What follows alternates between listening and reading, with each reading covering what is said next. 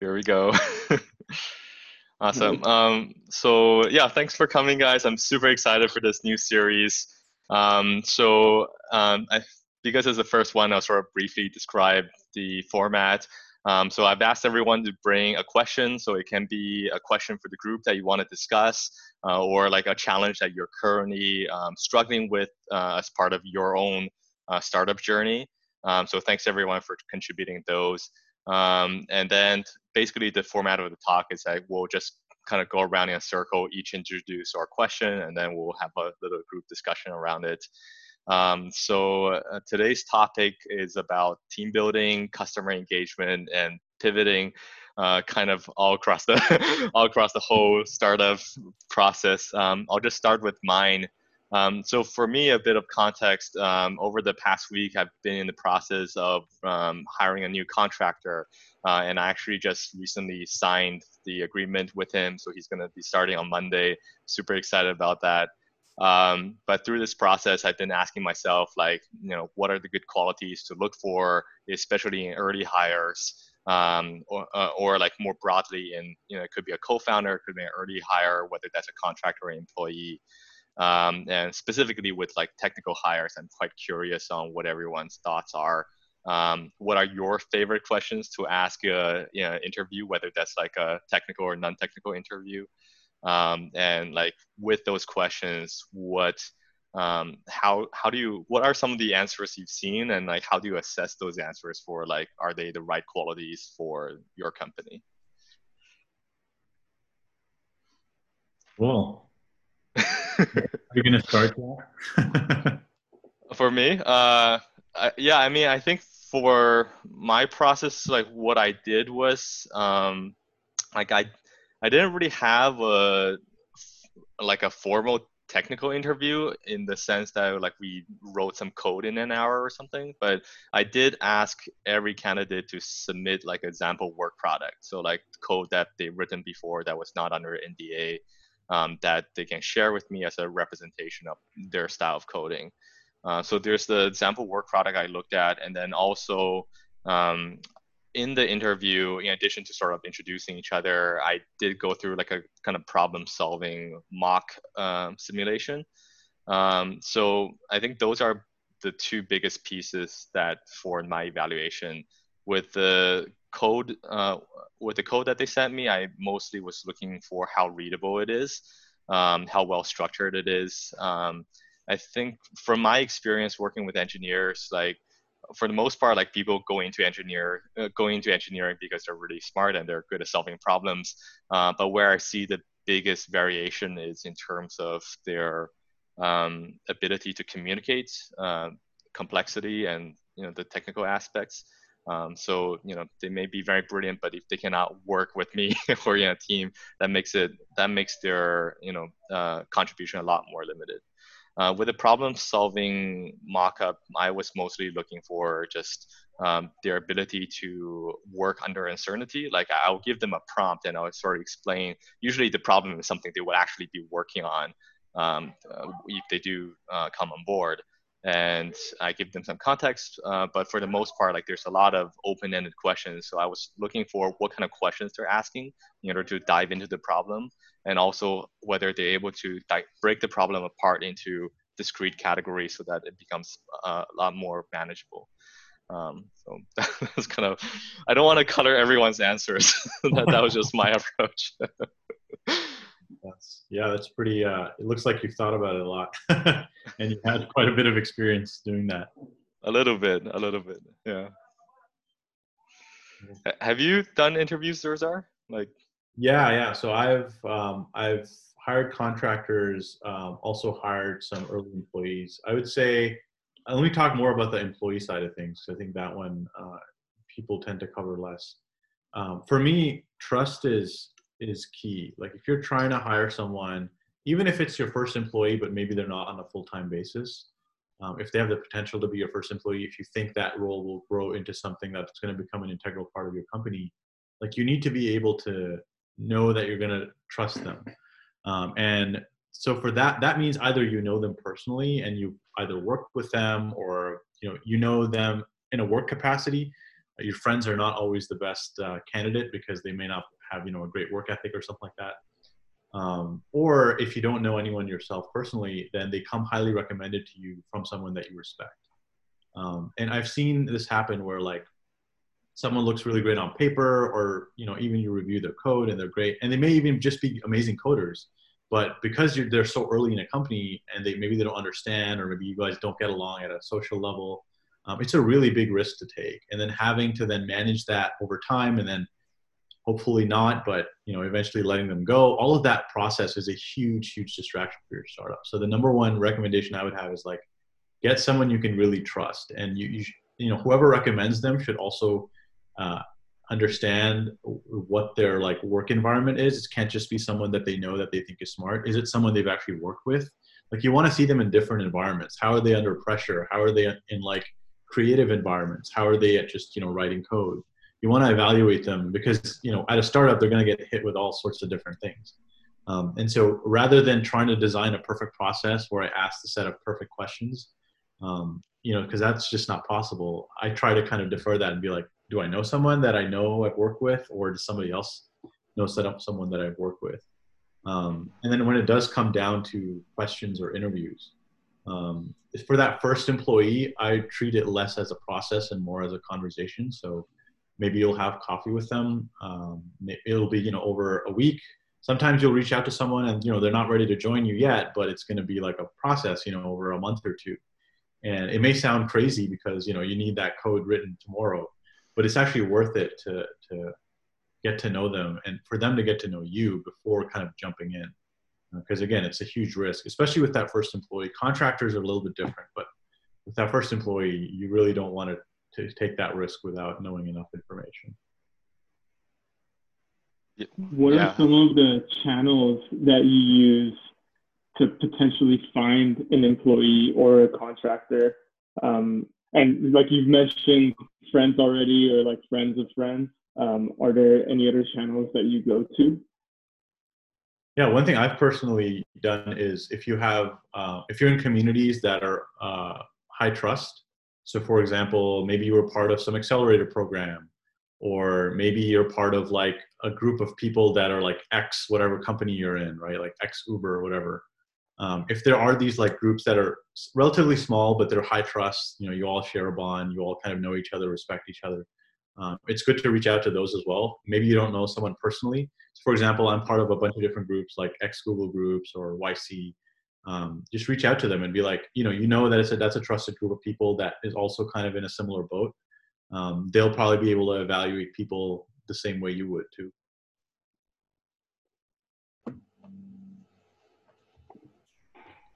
So I think what I'm hearing is that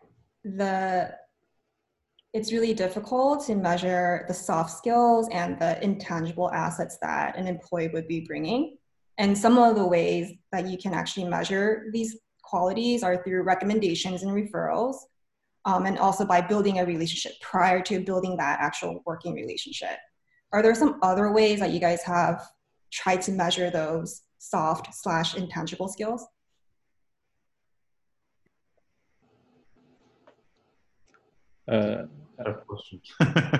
Like some method I found useful was to figure out whether their interest really aligns with what you want to do, like what they really want.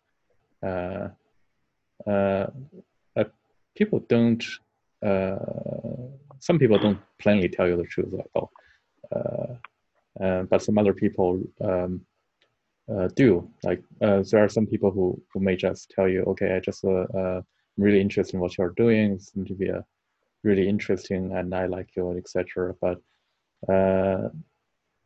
if you sit down and think about what's in it for them, or does it really make sense for at this stage for them to join this company doing this? Like, is there any evidence to corroborate with what they're saying? Things don't match up, and that's actually some red flags that better to be detected early and make a not hiring decision. In terms of like soft skill, I think it's really limited. It's not that easy to figure that out like over the a shorter period of time, like an hour of interview, or if you do like 3-4 interviews. I remember in the early days of this company, I interviewed a lot of people, and I did 2-3 interviews for a lot of them. I probably spend 90% of the time on technical stuff. The rest, just talking with them. I think most of the time I got it wrong. Yeah, but what really worked in the end was really to let's say, okay, so you have something the company needs right now, seem to be interested in the line. Let's just work for a while, and no red flag. Let's work for a while and see if it works out. Give it 2 weeks, a month. Tailor a small project that can be reasonably completed, and let them propose the details of the project for the first month, and see if they can finish it, and maybe if they couldn't, why, and whether they can reasonably pivot their project to something that's useful for the company spontaneously. And are they able to extend their projects to something longer by themselves? Makes sense. It sounds like there's like a few tools we can use. One is by reputation through referrals. Another is you can ask them what their intentions are, what their motivations are. And third, you can sample them. You can run a simulation, you can see their code. You can start by working on a smaller capacity before a bigger capacity. And sounds like there are limitations to all 3 approaches. Yeah, at the end of the day, you're never really going to know. Startup is all about risks anyway, right? Yeah.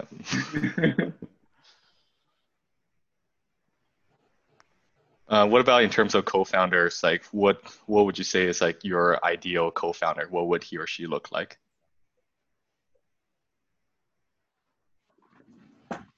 Just making sure my co-founder isn't here.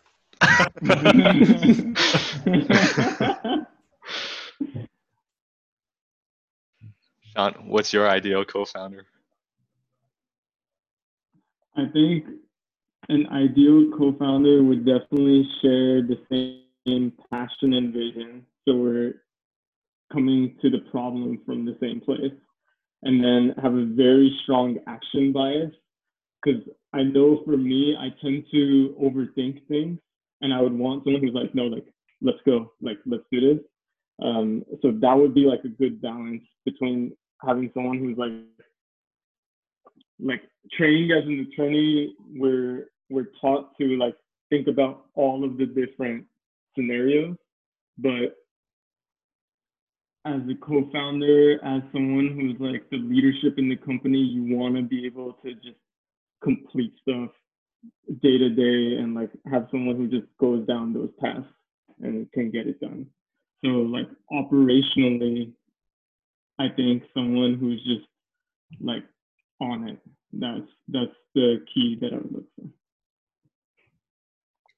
Yeah, I like what Sean is saying, and so I don't have a startup yet. I'm in the very, very early stages, just doing market research. So I haven't hired anyone, don't have a co-founder.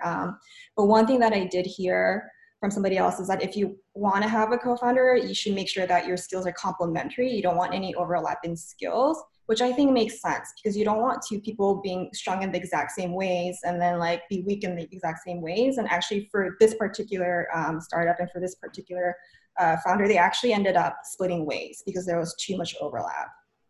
So I think for me, if I were to have a co-founder on board, I would want to see how we would be complementary, and see if they have anything else that they can bring that I can't bring, which I think is what you're saying, Sean, in some ways.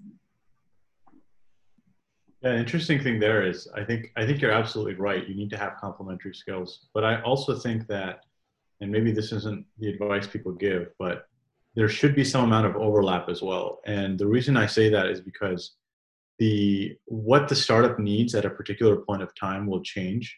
And if you are, if you're good at sales and the other person is good at engineering, well, you're not going to need sales every single day of every single moment. If you're in the middle of a pivot, you're not really selling a product. Maybe there's, or maybe you've landed, 100 customers because you're a really great sales guy. But now the product is behind. So, you need to be flexible in some way. Obviously, the 100% overlap is terrible. So is 0%. I don't know what the magic number is, but so my co-founder and I both can code. He's a much better coder than I am. But me being able to kind of hop in and help when it's times of like we need to get something shipped has been immensely helpful. And on the other hand, I usually handle the customer conversations, but he's fully capable of having them. He's not as skilled in them as I am, but he can certainly kind of hold his own. And there have been times where I've been really slammed and he's taken a call or two. And it's just been really helpful to have that dynamic. I think if we had completely different skill sets, it would be it'd be kind of frustrating as well. I've seen some teams that have that, and especially if it's a team that hasn't worked together for a while, there's this imbalance of work that ends up happening. So like somebody might be resting on their laurels. Like let's say you're in the middle of a pivot, you have no idea what you're building. The sales guy is out there doing market research and the engineer is kind of just sitting there waiting because they don't know what to build. And then that creates tension as well. So I would say, try to find the right balance between no overlap and 100% overlap. So did you have a prior working relationship with your co-founder? Yeah, I did. So both of us worked together on the same team. We were on different roles. So he was an engineer, I was a product person. But we had that conversation up front to be like, are we both going to code? Are we both going to do everything, or is it going to be like a complete split? And I think for me, we just made sense to kind of share the responsibilities and have a leader, of course, for each department, but it's still being flexible. Aaron, earlier you mentioned like different engineers you're interviewing may have had different expressed motivations. I was wondering like which ones you thought, like what particularly were those motivations and which ones you thought were compatible with your company and which ones wasn't? I first of all, I couldn't get into too much details because they may be watching. Fair enough. Appreciate the candor. Yeah, I think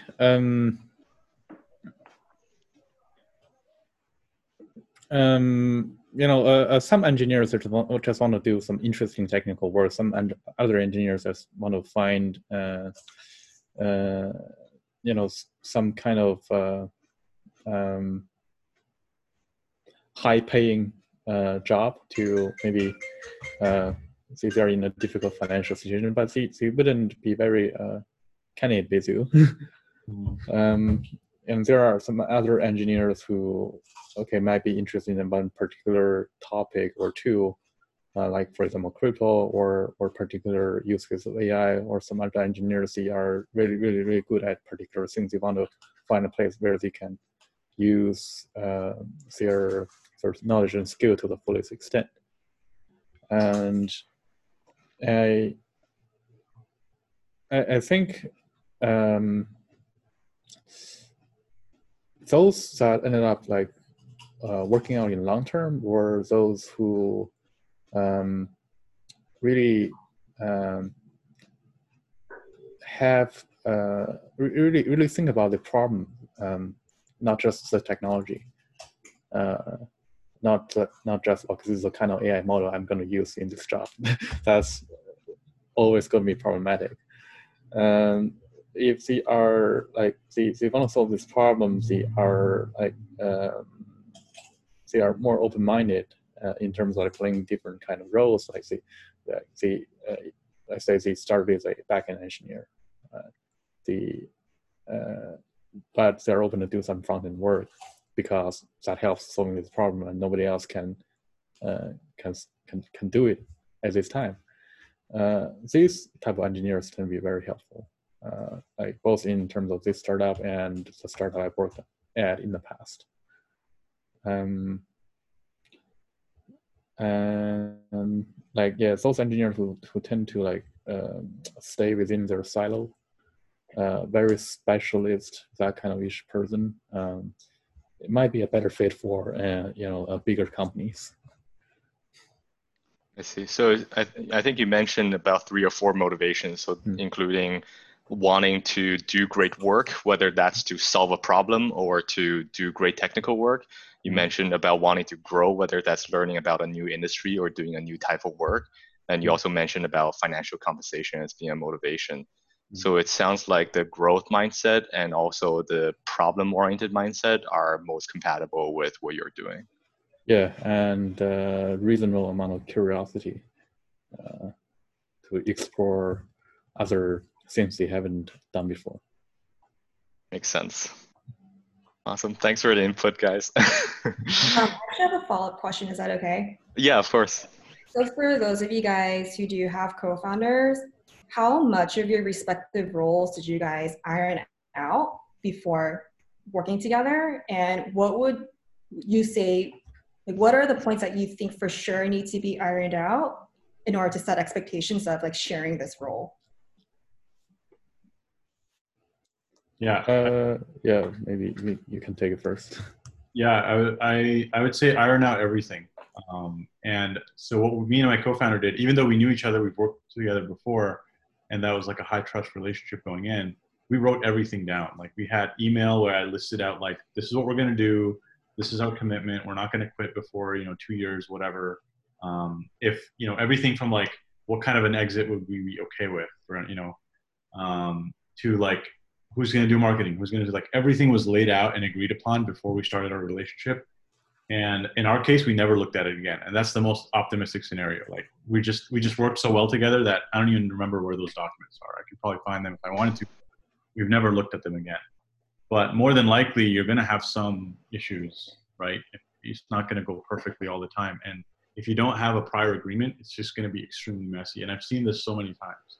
So iron out like anything you can think of happening, like talk about it now. You don't want to talk about it when it happens, when emotions are high. You want to talk about it when like you're at like a high point in the relationship, either like right away or shortly after, ideally before you get involved. Just to set expectations. I wouldn't leave anything to like assumptions, because people are, whatever you don't write down is going to be an assumption that somebody makes, and most of the time the assumptions are different, and you want to find that out early, not late.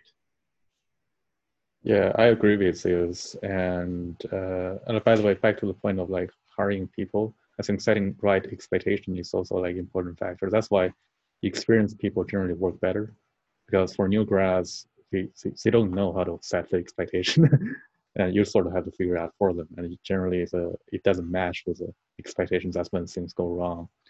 Like with co-founders, sometimes in our case, we like one person just naturally fit into some roles, another person just naturally pick up other roles. Like I think this is one of the ideal scenarios in which there is very little opportunity for a dispute. Like, okay, we both want to do this. Let's figure out who does it better. Or nobody wants to do this piece of work, right? Nobody wants to pick it up. I think if in the scenario where there are two founders like run into this kind of situation, it's really important to figure that out before you guys go any further. Or maybe have a third co-founder. Yeah, I've been in like a previous situation where I was a friend of a friend, and then there was another friend of a friend who was also in the startup, and there was a falling out when nothing was like really ironed out, and it definitely contributes to like a lot of pain and difficult conversations. So I think having like an upfront conversation before going into this, which is like a serious commitment. And I like the idea that like there's our head with like, hey, we're doing this 2 years no matter what, and like here's what we're going to do. That to me is like you're able to commit what you need to. In the scenario that I was in, there was one of the individuals had another job and they were trying to balance it with the startup, and then that contributed to some issues on like, hey, we never actually discussed what I was supposed to be committed to, so why is this an issue now?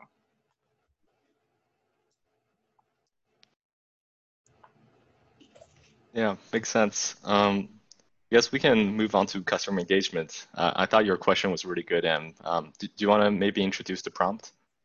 Yeah, sure. So again, just to provide a little background, I'm in the very, very early stages of building anything. So currently I'm doing market research.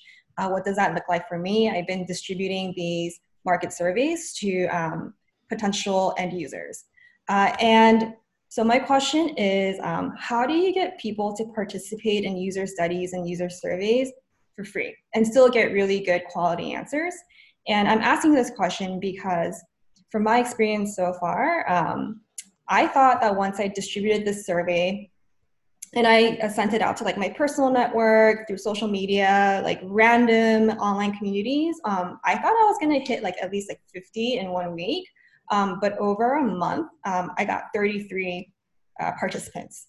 And so I'm just like really curious what maybe your experience has been or what your advice is, including what you think realistic expectations are when you are bootstrapping this process.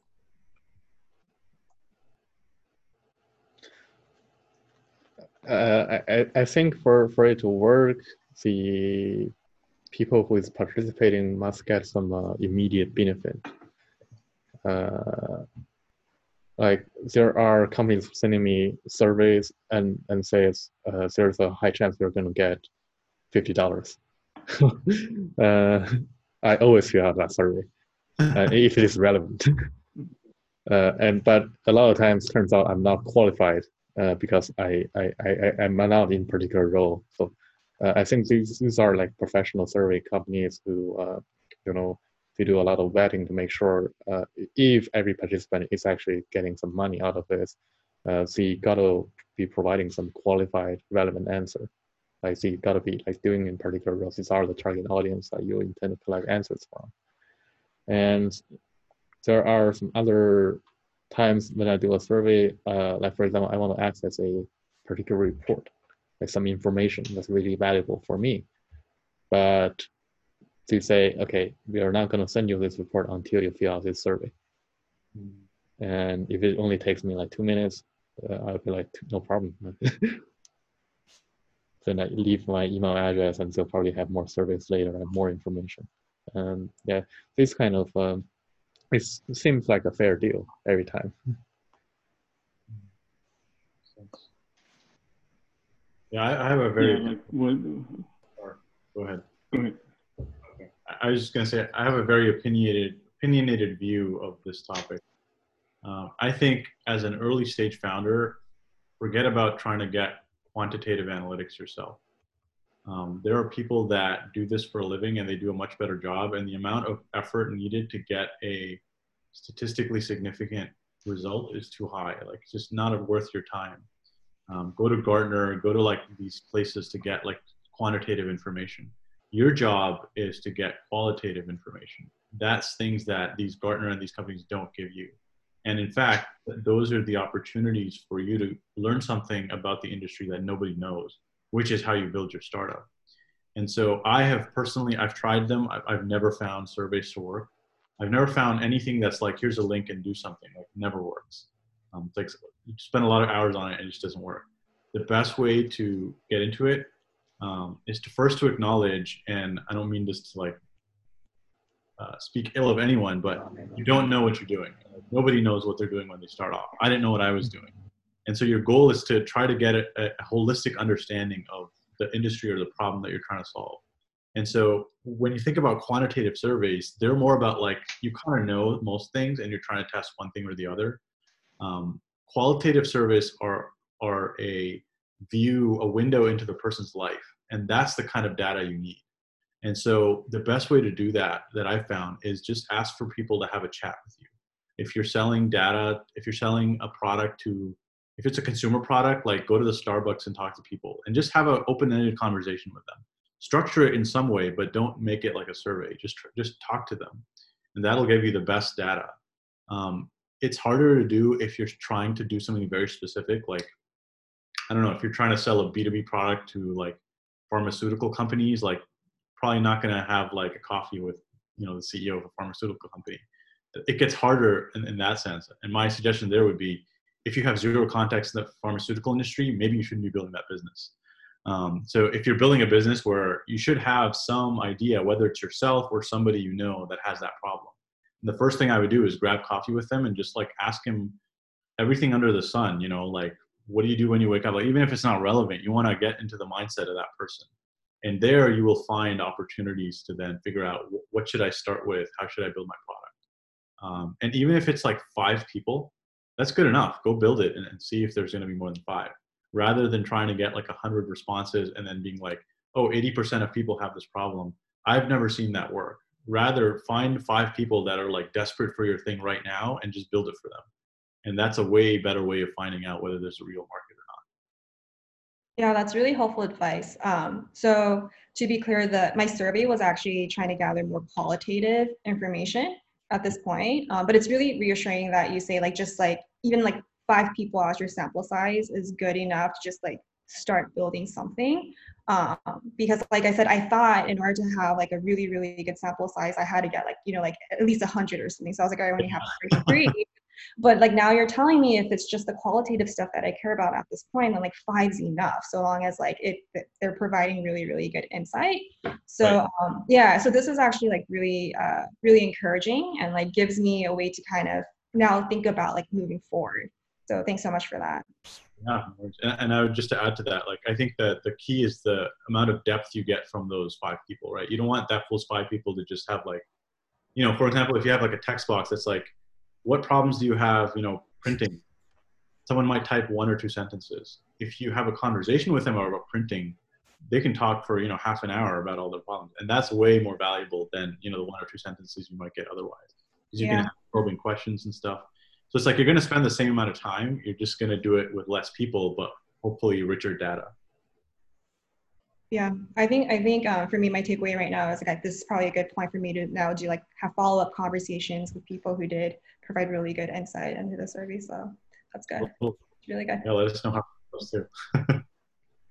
Yeah, and to add to that, another good method is like providing some consulting services. If they're already paying you to solve a problem, that means it's even better than a survey, right? The stronger validation. Yeah, I think 33 data points is pretty good. Yeah. It's a lot more than what we used to get in most of our surveys. Yeah. Yeah, I agree with Sir. I think you learn 80% of what you need to know in the first 5 conversations you have with people. And initially, you're really trying to understand like the why behind what customers do. And it's less important to sort of figure out the difference between, do 70% of customers share this problem, or do 85% of customers share this problem? Yeah, and I'm already seeing a pretty consistent theme and trend anyway, so maybe that's like answer enough for me to, okay, like it's time to really just like move forward now. So yeah, we'll see. I'll keep you guys updated for sure. Thanks so much. And this kind of leads into Sean's question too about what questions to ask customers. Do you want to introduce that, Sean? Sure. So I think like just going into it, so you're having that conversation or a coffee chat. If you want to know everything about the customer, how do you start it off, and how do you build a relationship with the customer that's going to be for the long term based off of those questions? Because I don't want it to seem like, okay, like, what's your answer to this question? What's your answer to this question? It should be more of a conversation that builds on top of it. Is there like a general starting place, or is it very specific depending on the industry when you're trying to understand who is your customer? I guess Yeah, I'm kind of curious. Like Zerzar, coming from like, I know you did a lot of customer interviews. Like, what were some of the most fruitful questions that you've asked your customers? Um, Yeah, I mean, specifically, yeah, it depends on like what exactly your problem is, but the general advice I have is like broad is better. So like, don't ask them, hey, do you like the color of this button? It's like that's not going to help you at all. Yeah. You want to ask them like broad to the point of like they don't even know what you're trying to ask. That's good, right? Like, you know, asking them like, for example, again with my stupid printer example, like rather than saying like, hey, do you have problems with your printer? It's almost like a leading question. You're not going to get a lot of responses. I would ask like, hey, what are some of the most frustrating parts of your job? And I will watch for whether the printing comes up. And if it doesn't come up, that's a data point already. Maybe printing's not a big problem. And if they volunteer that information, then I can kind of zoom in and say, what about printing? And again, I'm not asking like, oh, you have problems with printing. Would a feature that like press this button and this happens, will it work? Like, is it good? Like, you don't want to ask any types of those specific questions. You just want to kind of almost like a therapist. This is maybe a weird analogy, but you know how a therapist, they're just like, and how does that, Tell me about your problem. how do I even answer that? Right? It's like very general. And the point is like, think about, you know, the whole point of your conversation is to probe about whether what you're solving is a real problem. If you volunteer the problem, you've already lost because you don't know if it's a real problem because you already made the conversation about the problem. You want to kind of set the tone and see if the problem comes up. And that's, so my general advice would be like, make it as broad as possible. so I tried doing that, and I found it really awkward to execute. I don't know if part of it's because like for what it is I'm doing, like people kind of from my profile, they know like I'm a patent attorney and I'm talking to other patent attorneys. So naturally the expectation is a little bit higher that, you know, I shouldn't be asking questions like, so how do you write a patent? Could you walk me through how you go about writing your patent application? So I guess in those cases, you know, I don't know if you ever had awkward conversations where people are confused by really broad, open-ended questions, and how do you approach those? How do you deal with that?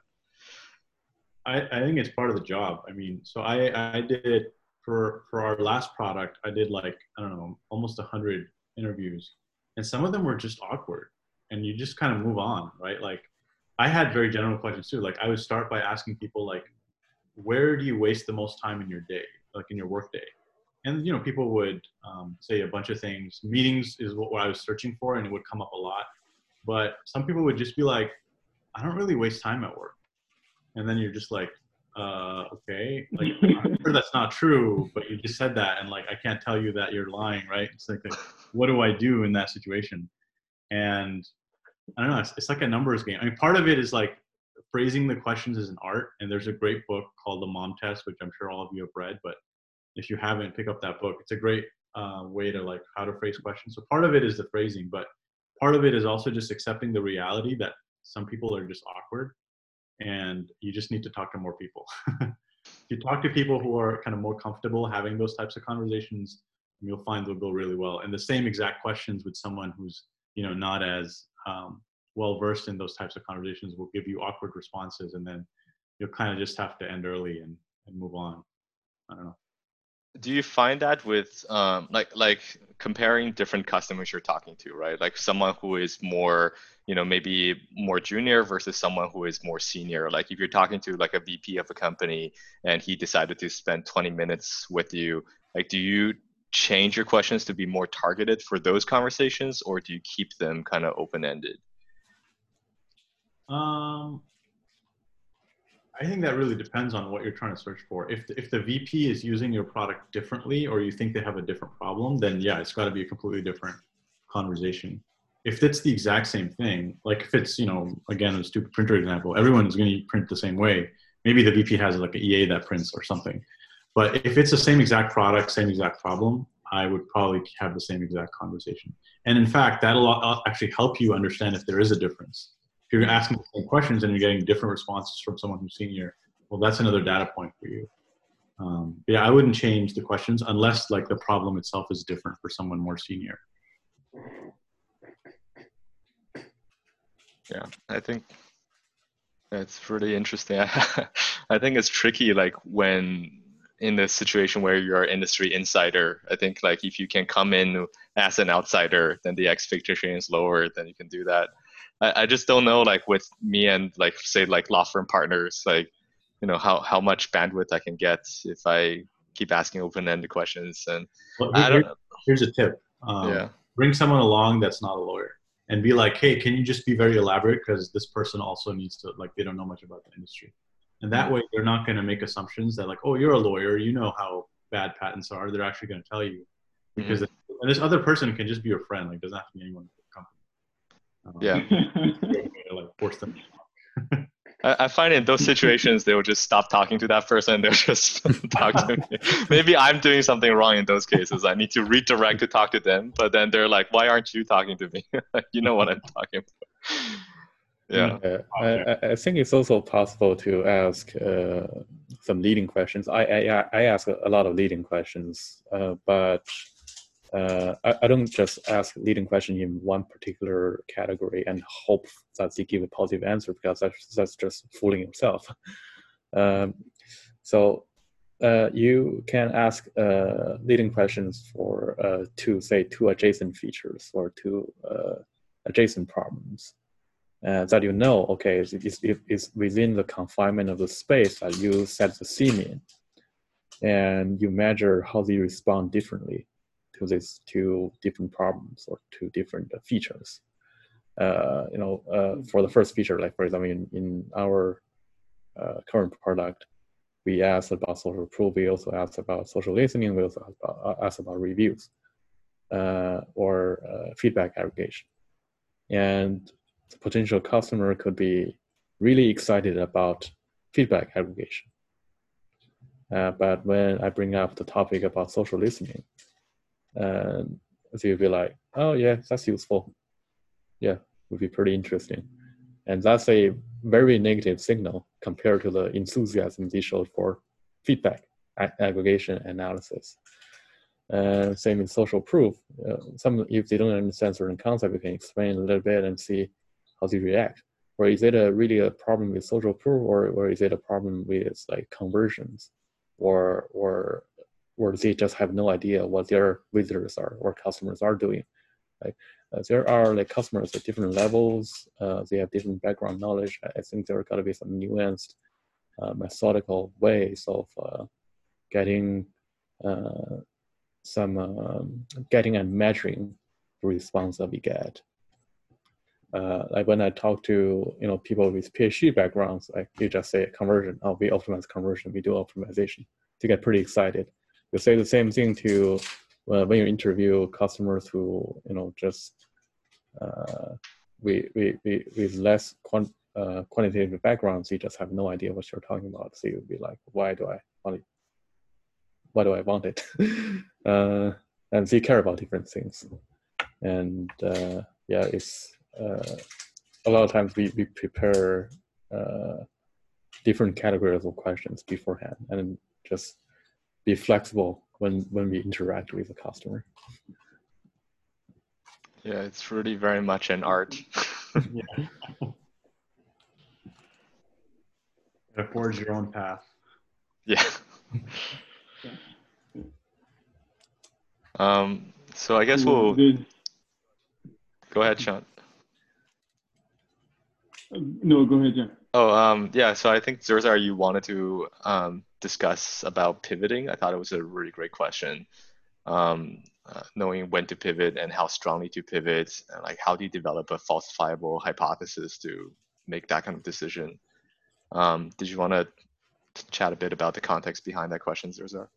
Yeah, I think this is one of the age-old questions that every entrepreneur has at some point in their life, which is like, I'm really passionate about this problem, and you need to have that like almost infallible belief. But at the same time, you don't want to spend 10 years of your life solving something that nobody cares about. And so my question is like, what are some of the things that you guys have found useful in evaluating and just being honest with yourself and being like, should I keep doing this idea or should I stop and do something else? And if you've ever actually like made a decision to do something else, how have you thought about like am I going to go from like manufacturing to healthcare, or am I going to like stay in manufacturing and do some other problem? Like, how do you think about the scope of possibilities after you maybe decide to pivot from your original idea?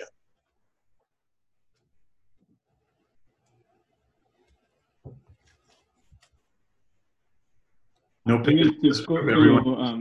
So, in law school, I was working with friends on a teledentistry startup, and our pivot involved how focused we were going to be within a single market. So we weren't pivoting.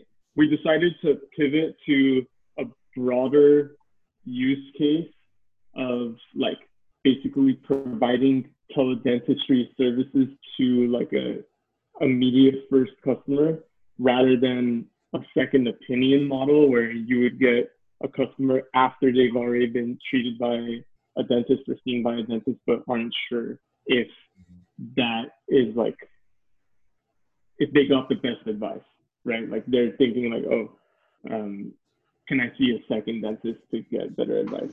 Anyway, so for us, the conversation was around, do we want to be solving a very specific issue for a smaller set of customers, or do we want to go after a bigger market and see if like legal regulations change around dentistry?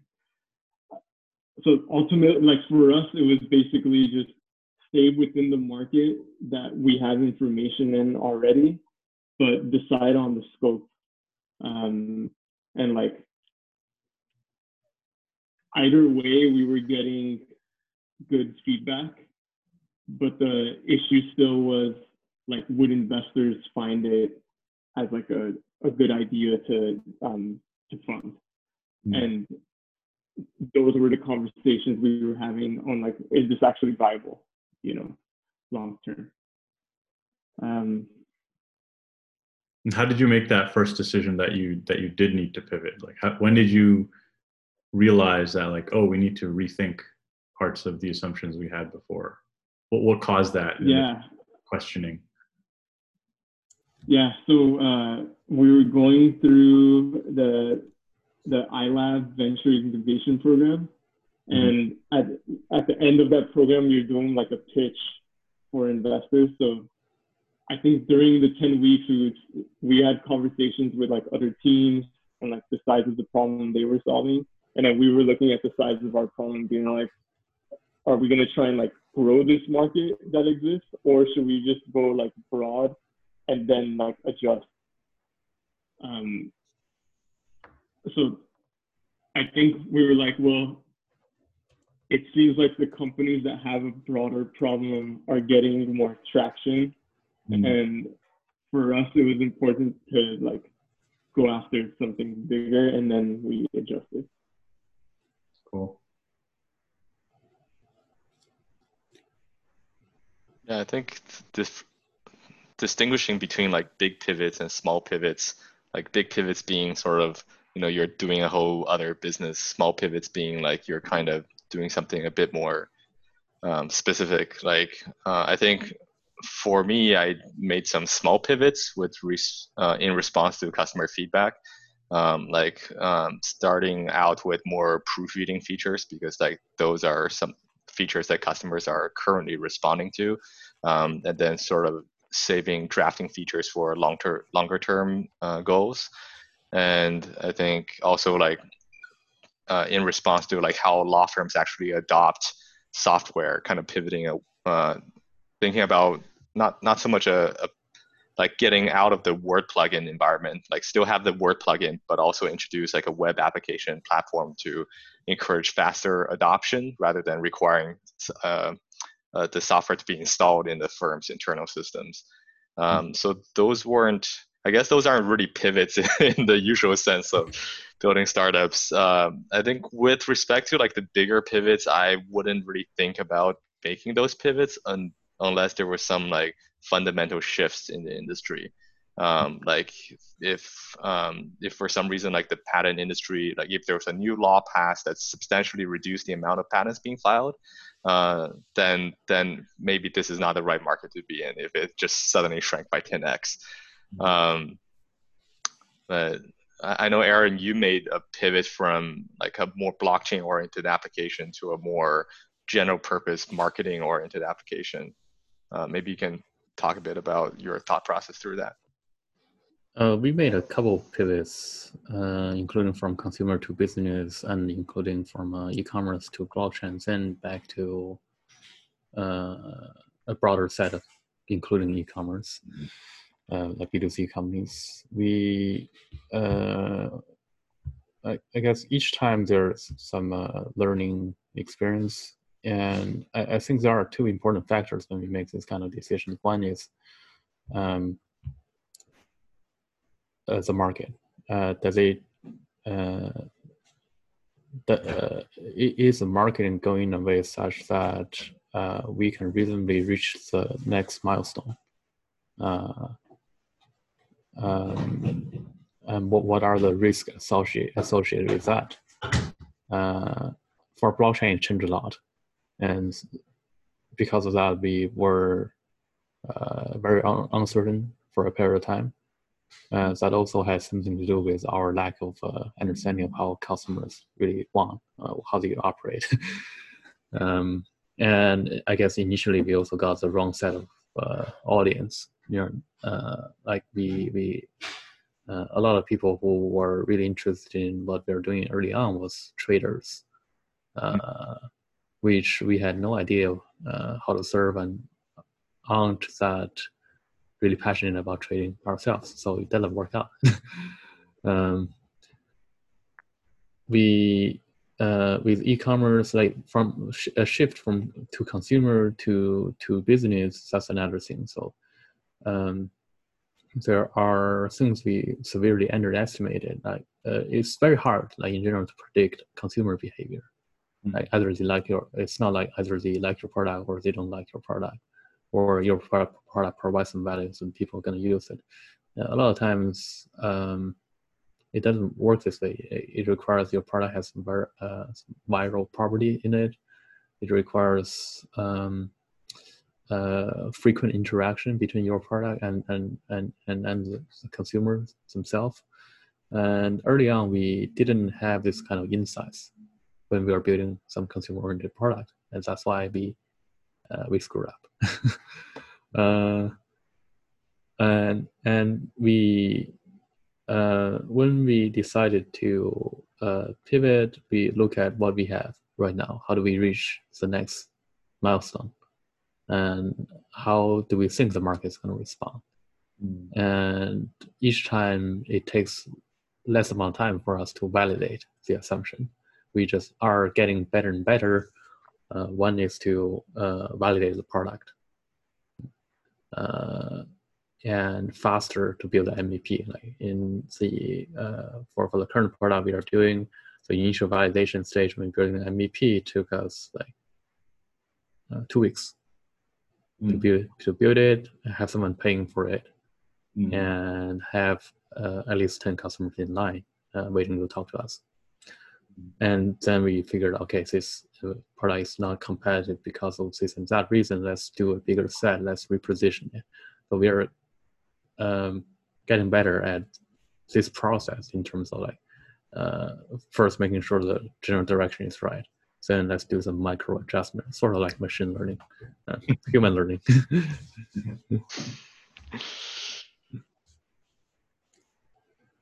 What is your current thought process towards our own, like when is the right time to pivot for your company? Yeah, I mean, we kind of did based on the whole coronavirus thing. So, I mean, our company was focused on physical meeting rooms, and when everyone started working from home, that was a pretty big shock to the demand for our product. And so that was a very obvious indicator that we should pivot. At the same time, we knew that the product is useful and it's going to be useful in the future. It's just not useful at the moment. And so that was a weird situation because we had so much demand prior to coronavirus, we didn't want to just give up and be like, oh, coronavirus, let's do something else. Let's build a printer business. And so we then decided like, what is something we can do that's related, either in terms of the technology. So our technology was about resource optimization. Can we apply that optimization to other industries? That way the core technology, the core value we're providing is the same. Or do we pivot on the product, but not the market? So is there other productivity issues that are happening within the corporate meeting, corporate communication space?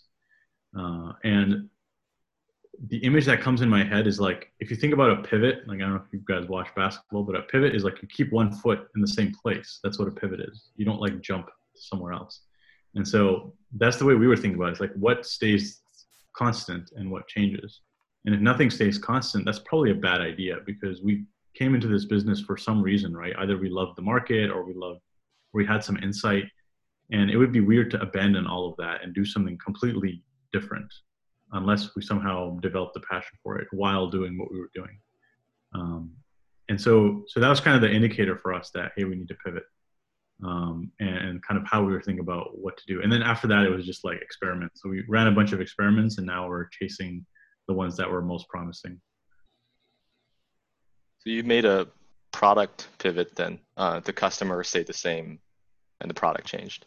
Yeah, I mean, initially we tried both, right? We ran some experiments. We had some conversations with people from healthcare, from real estate, education, and we were like, hey, we have this product and you have resources, whether that's hospital beds or, workplace rooms for apartment buildings or tutors in terms of education, and tried to apply the same thing. And then we got, in some cases we got paying customers, in other cases we didn't get anything. And then we also made a product pivot of like, okay, after coronavirus is over, what are people going to need in terms of software to manage their offices? Because their offices are going to look very different.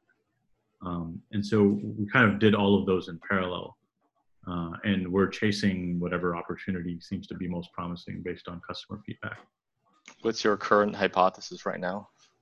Yeah, I mean, so we built, or we're in the process of building a software that helps employees book work desks. So as people come back to the office, they're going to completely change their floor plan. Nobody's going to have assigned seating.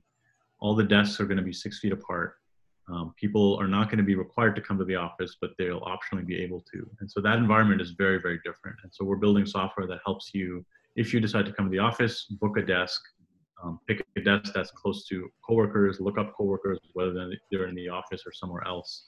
And then in the back end, also do all sorts of different things like analytics on how many desks you need based on demand, contact tracing in case somebody gets sick, like were they in the office, who do they meet with, who do they talk with. So far, we've found customers are thinking about it the same way as we are. So hopefully that's the direction we'll go in. Otherwise, we'll have to pivot again. It's tricky to get the timing right, I think. Yeah.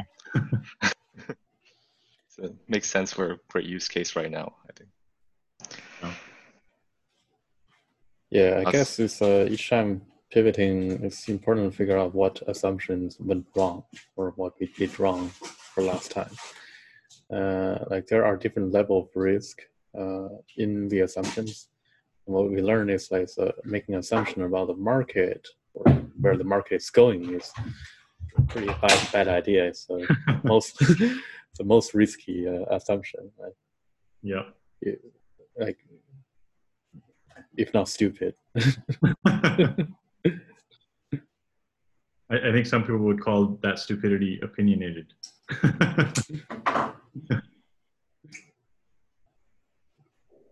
Yeah, I think in response to your like broad question on when to pivot, I was just thinking like it makes sense to set up a falsifiable hypothesis up front.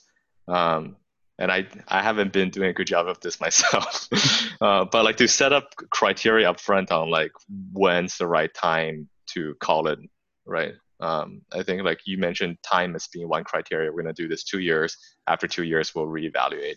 And that's kind of how I've thought about it too. Like, but I wonder if it could be more empirically driven. Like we're going to build a product up to this state, send it out to this many customers.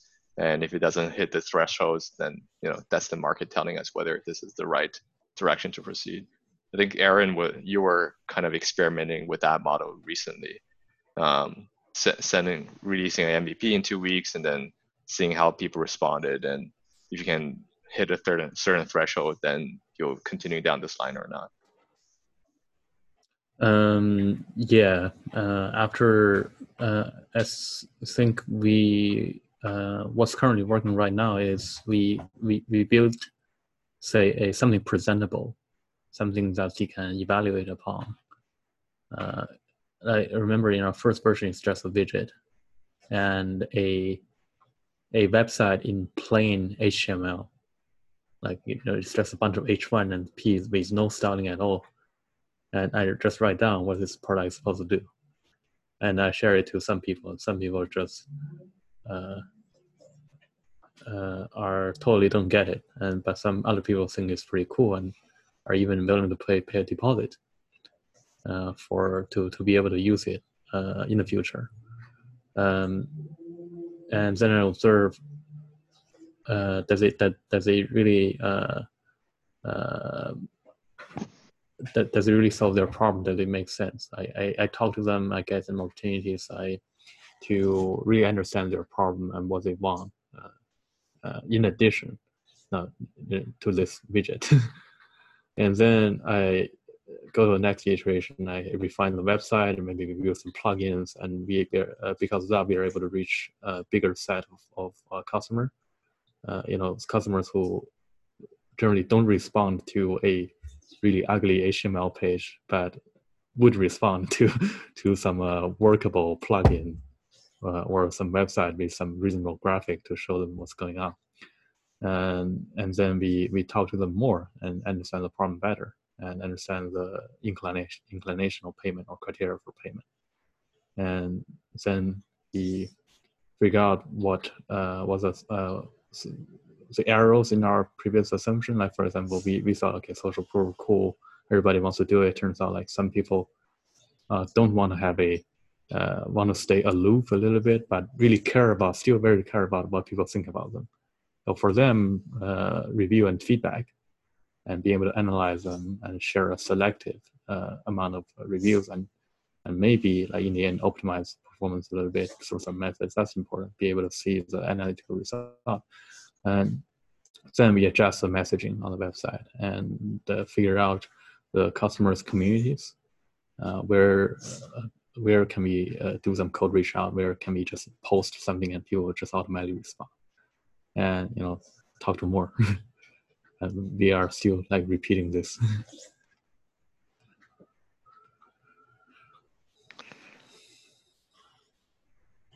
Awesome. Cool. Well, yeah, thanks for coming, everyone. I think we'll end it there, and we'll make this like, what makes more sense to you guys, like a weekly thing or a bi-weekly thing? What would fit better with your schedule? I think bi-weekly would make more sense. More content to talk about, more updates. Yeah. Yeah, bi-weekly, I think if we can set up a central theme for each time, like for example, we can talk about girls or talk about a particular topic more in depth. That's good. Yeah, so a different central topic that we can ask questions about. Yeah, I think so. Today we cover like team building, customer engagement, and pivoting. That's kind of a little too spread out, I think. Maybe next time we'll just focus on one of these 3 aspects and we'll dive in a little bit deeper. Mm-hmm. Yeah, makes sense. Cool.